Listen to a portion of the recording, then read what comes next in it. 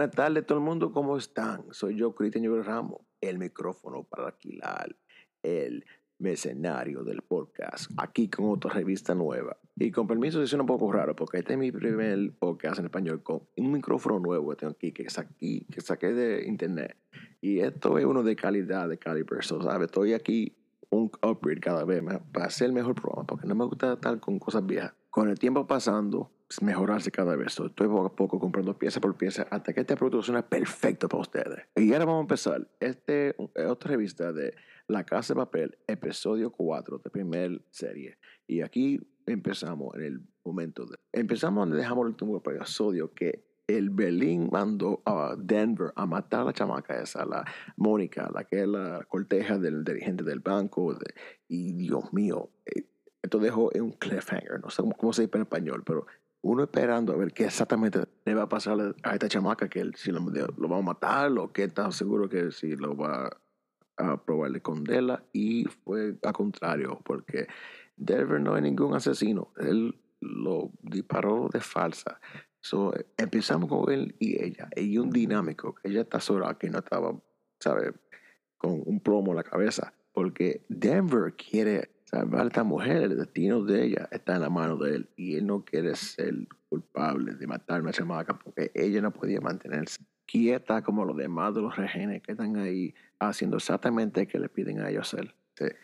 Ella hizo un error, pero uno grave no un error pequeño, fue un error fuerte para ellos, porque están en medio de una misión para robarle este banco.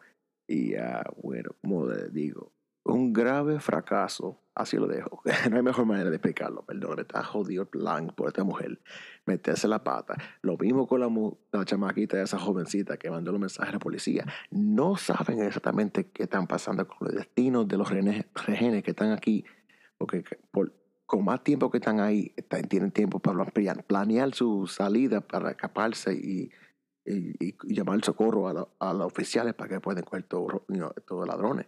So, estamos aquí y él los salva, pero en salvarla, él sabe que Berlín quiere ver la prueba que ella está muerta. So, él dijo, mira, muérdeme la mano y te voy a dar un balazo aquí en la pierna, y así tú puedes dejar sangre y podemos hacer que usted murió. Como hacer un show para Berlín ver, para que él pueda esconderla. Y eso mismo pasó, y eso fue algo fuerte para ver el episodio.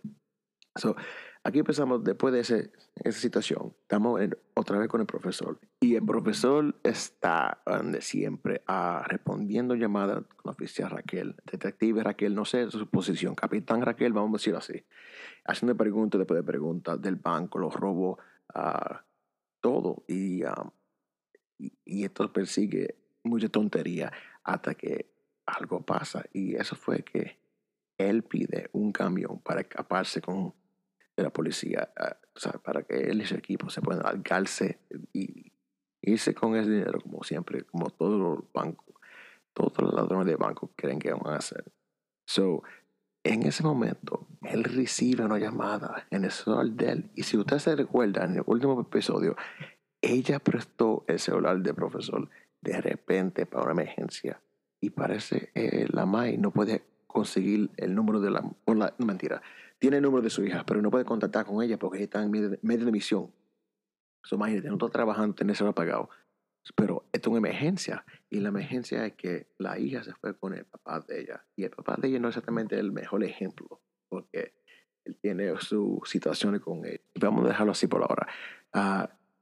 La llamada es la mamá de la abuela, la mamá de la niña, que está llamando, buscando a Raquel. Y el profesor está hablando con Raquel, pero no está hablando como gente, como pana o amigo, está hablando como, rivales ahora mismo. Y lo que él hace, él trae la idea a buscarla en el trabajo, tú vas a ver. Y él se va de la oficina, se va corriendo a la pila para el cine de crimen. Y Raquel ya sabe el plan de los ladrones. Con este tiempo que él y ella están contactando para frente y para atrás, platicando, ella ya sabe exactamente por qué no están escapándose y por qué no se llevaron el dinero cuando tenían la oportunidad para hacerlo. El asunto fue que esto fue un asunto de que no quieren robar el dinero que está adentro del banco. Va a usar la máquina para printear el billete nuevo. So, aquí tenemos un asunto dentro de otro asunto, porque Raquel se va arrancando para carajo buscando a la hija después de que ella oye esta noticia. So, pero antes de saber esto, el profesor entra a la escena de crimen a entregarse ese celular a ella, el móvil, y que la llama de gente de la MAI. Y esto lo coge Raquel de sorpresa. Y es porque sobre su hija, sobre el padre lo recogió, sabiendo que tiene una orden de alejamiento y no debe estar, ¿sabes? No puede estar al lado de la hija por cierto tiempo, que se yo. Entonces ella fue arrancando por buscarla a ella porque no sé a dónde lo llevó. So, el equipo están ahí peleando, el equipo de los ladrones, los pillos, están ahí sobre la muerte de la mujer que de Moscow mató, que es la Mónica. Y el papá de Denver entra y escucha esta noticia y se pone a él en shock. Está como si alguien le dijo que su propio hijo murió y se fue de ahí corriendo. Y después tenemos un momento que Moscow refleja el tiempo anterior con su hijo. Y esto que empieza un flashback de, de muchas cosas, que un escenario que él, su hijo, él siempre estaba ahí para salvarle de estupideces que él tiene, porque él es un callejero que no sabe qué día está haciendo. Ese chamaquito siempre está de calle como gato, con la droga y la mujer y se metió parece con un tiburón de pago, no sé si se llama así en español, un loan shark, alguien que le dé dinero por la calle, que le va a romper la pierna. Y el papá, y él dice, ay Dios mío, este chamaco no sé qué carajo hace. Y así mismo es. So, tenemos aquí un ataque de pánico que pasa de Moscow cuando ve una mujer, la sangre sangrando en el baño, con su hijo limpiándose, bañándose en el fregadero, como si fue nada. Y eso es cuando él se pone bien feo y se cae al piso. So, tenemos a Raquel en el otro escenario, que llega a la casa y tenemos a Raquel, su madre, su hija y el papá de la hija en la cocina de ella. So, tiempo buscándolo, ellos ya estaban ahí. Parece que regresaron de la máquina, de uno a parque de, ¿sabes? Con roller coaster, cuántas cosas. El papá le ganó un peluche, todas esas cosas. Un día normal, si no hubiera situación, pero porque hay cosas de leyes y de mantenerse distancia, esto se abre mucha drama en la vida de ellos, porque ahora Raquel tiene que secuestrar el papá de la hija, y esto empieza una pelea que ellos juntos, que mira Raquel, tú sabes quién yo soy, de verdad tú vas a ponerme en cárcel. Y esto hace un momento de pánico, que Raquel no sabe cómo responder, y él se va como si nada pasó. So, esto es que, como digo, ella recibe una llamada del profesor y ella se va a practicar con el profesor en la cafetería. Ahora mira, yo no sé cómo diablos hacen en cafetería en España, pero en Puerto Rico no tenemos alcohol o cigarrillos en cafetería, pero Europa parece que todo el mundo está tomando trago en la cafetería. Eso sí que es un café fuerte, carajo, porque diablo. So, yo estoy ahí viendo esto, que para mí me saca del show por un momento, decirle, esta mujer está tomando vino en un café, pero ¿sabe qué? Europa. Todo el mundo está tomando quieren tú no vasos. No exactamente algo que me sorprende, pero para el momento me sacó de mente eso. Digo, ¿pero qué es esto? Ok, soy está ahí y está hablando de todo su drama, de su matrimonio, cómo fracasó, toda la cosa que le está aguantando en el pecho de ella. Y el profesor está incómodo. Dijo, mira, tú no tienes que decirme todo otro detalle. De verdad, no necesito saber todo lo que te pasó en su vida. Y ella dijo, no, me gusta decir esta cosa para sacarlo ya, porque lo estoy aguantando demasiado. Soy está ahí con un desfogue fuerte de todos los detalles de su vida, de por qué ella y su matrimonio fracasaron y porque el esposo fue abusivo, no físicamente, pero psicológicamente y controlable. Un hombre que era al principio bueno, pero tú sabes, como ellos dicen, los hombres buenos siempre, que se parecen buenos al principio, no que siempre se enseñan los colores puros después con tiempo. Eso ahí están hablando y están como buscando una conexión, casi como si fueran dos parejas en una cita. Y aquí ahora vamos a este escenario, cuando Mosca se siente culpable de dañar la vida de su hijo, peor que él podía hacer para el mismo. Y él está ahí, un clase de pánico, ¿sabes? Ya tuvo su ataque de pánico, no vamos a decir que va a tener otro ataque, pero se siente bien culpable, que él no fue buen ejemplo para su hijo. Y por supuesto, él es un maldito ladrón también, ¿cómo va a ser hipócrita? Y yo entiendo que siendo ladrón y siendo un asesino son dos diferentes niveles de crimen. Completamente entiendo eso. Pero están en un banco con arma automática. ¿Qué diablo creía que iba a pasar? Que eso va a ser todo planeado perfecto, que nada va a pasar. Uno tiene que estar ahí con mente de prepararse de todo lo que puede pasar. So, en esta situación, tenemos aquí a Raquel en el trabajo. Se regresa para el trabajo después de su break. Y ve un video de Mosca probando de escaparse. Porque en este momento Mosca ya está encojonado y ya está a su último. Ya dijo, ya, me voy para el carajo, ya voy para afuera a buscar el aire. Porque en lugar de ir para el techo y coger el aire allá arriba, hay que ir para la puerta de frente, donde está la policía esperando a todo el mundo para que abran, para que puedan escaparse.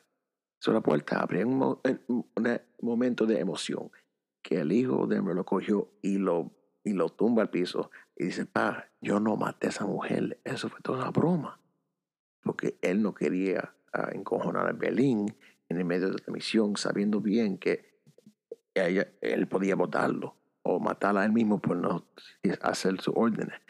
El papá le dice, ¿de verdad? Sí, de verdad. Solo que, ¿qué pasa? Después de ese episodio que tiene él de pánico, el Belín coge a él y todos los rehenes y van con toda su máscara y su mono rojo puesto al techo.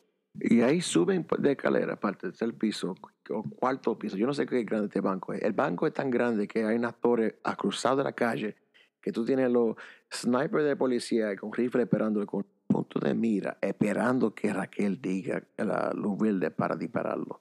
Pero el problema es que no puede disparar, que no sabe que está disparando porque todo el mundo está en el mismo disfraz. Los rehenes y los ladrones vestidos lo mismo, con máscaras sin cara puesto. Pero después, el momento que Mosca no cree a su hijo, Denver, en oír la conversación, el dirigente Arturo dice, Mónica, ustedes mataron a Mónica. Y él se pone emocionado y tiene una pistola ahí y él se pone como moverse la mano. Y en la policía ve esto. ¿Qué se puede decir? Que la cosa se está poniendo caliente. Y cruzado la calle, tú tienes el franco tirador con la pistola en la cabeza, bueno, en la cabeza, en los hombros ahí, buscando forma de cómo secuestrarlo sin matarlo, y lo dispara, porque Raquel de momento no sabe qué hacer, porque si este hombre moviendo la mano y su alma así como está reaccionando, cree que va a matar todos los rehenes en un momento de ejecución, no quiere que eso pase. De desesperación le tiran balazo y lo tumba al piso al hombre. Cuando se va la máscara volando, el francotirador mira la cara con su lente de alcance de la pistola y nota que, ese es el director del banco, ¿verdad? Y así termina el episodio. Termina con este fracaso fuerte, Raquel. El momento entero que ella va a hacer algo para señalar al grupo que ella puede salir de bueno y hace un error fuerte. Y así termina la cosa con otro maldito momento culminante. Y yo digo, ay, Dios mío, ahora yo estoy con ansiedad para ver el quinto episodio. Y eso es bueno porque así debe ser. Este es un drama de crimen, un crimen de drama, que uno va a creer que va a pasar.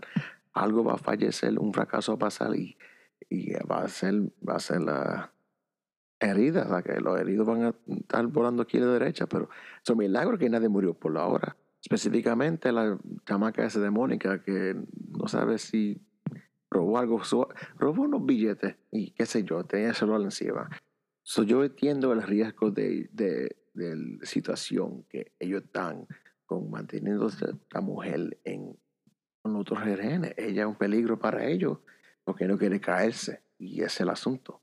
No van a coger tanto lástima por esta pobre diabla que no sabe qué está haciendo porque ellos son expertos en esta cosa. Así termina este episodio de La Casa de Papel. Ojalá que les gustaron esta revista mía de un micrófono nuevo. Si suena un poco raro, voy a ver cómo suena y sigo cambiando este equipaje. Y ojalá con tiempo puedo ser como profesional. Pero por ahora aquí tenemos yo. Y bueno, gracias por escuchar y hasta la próxima. Pasen buen día y manténgase bien y tranquilo. Hasta la próxima.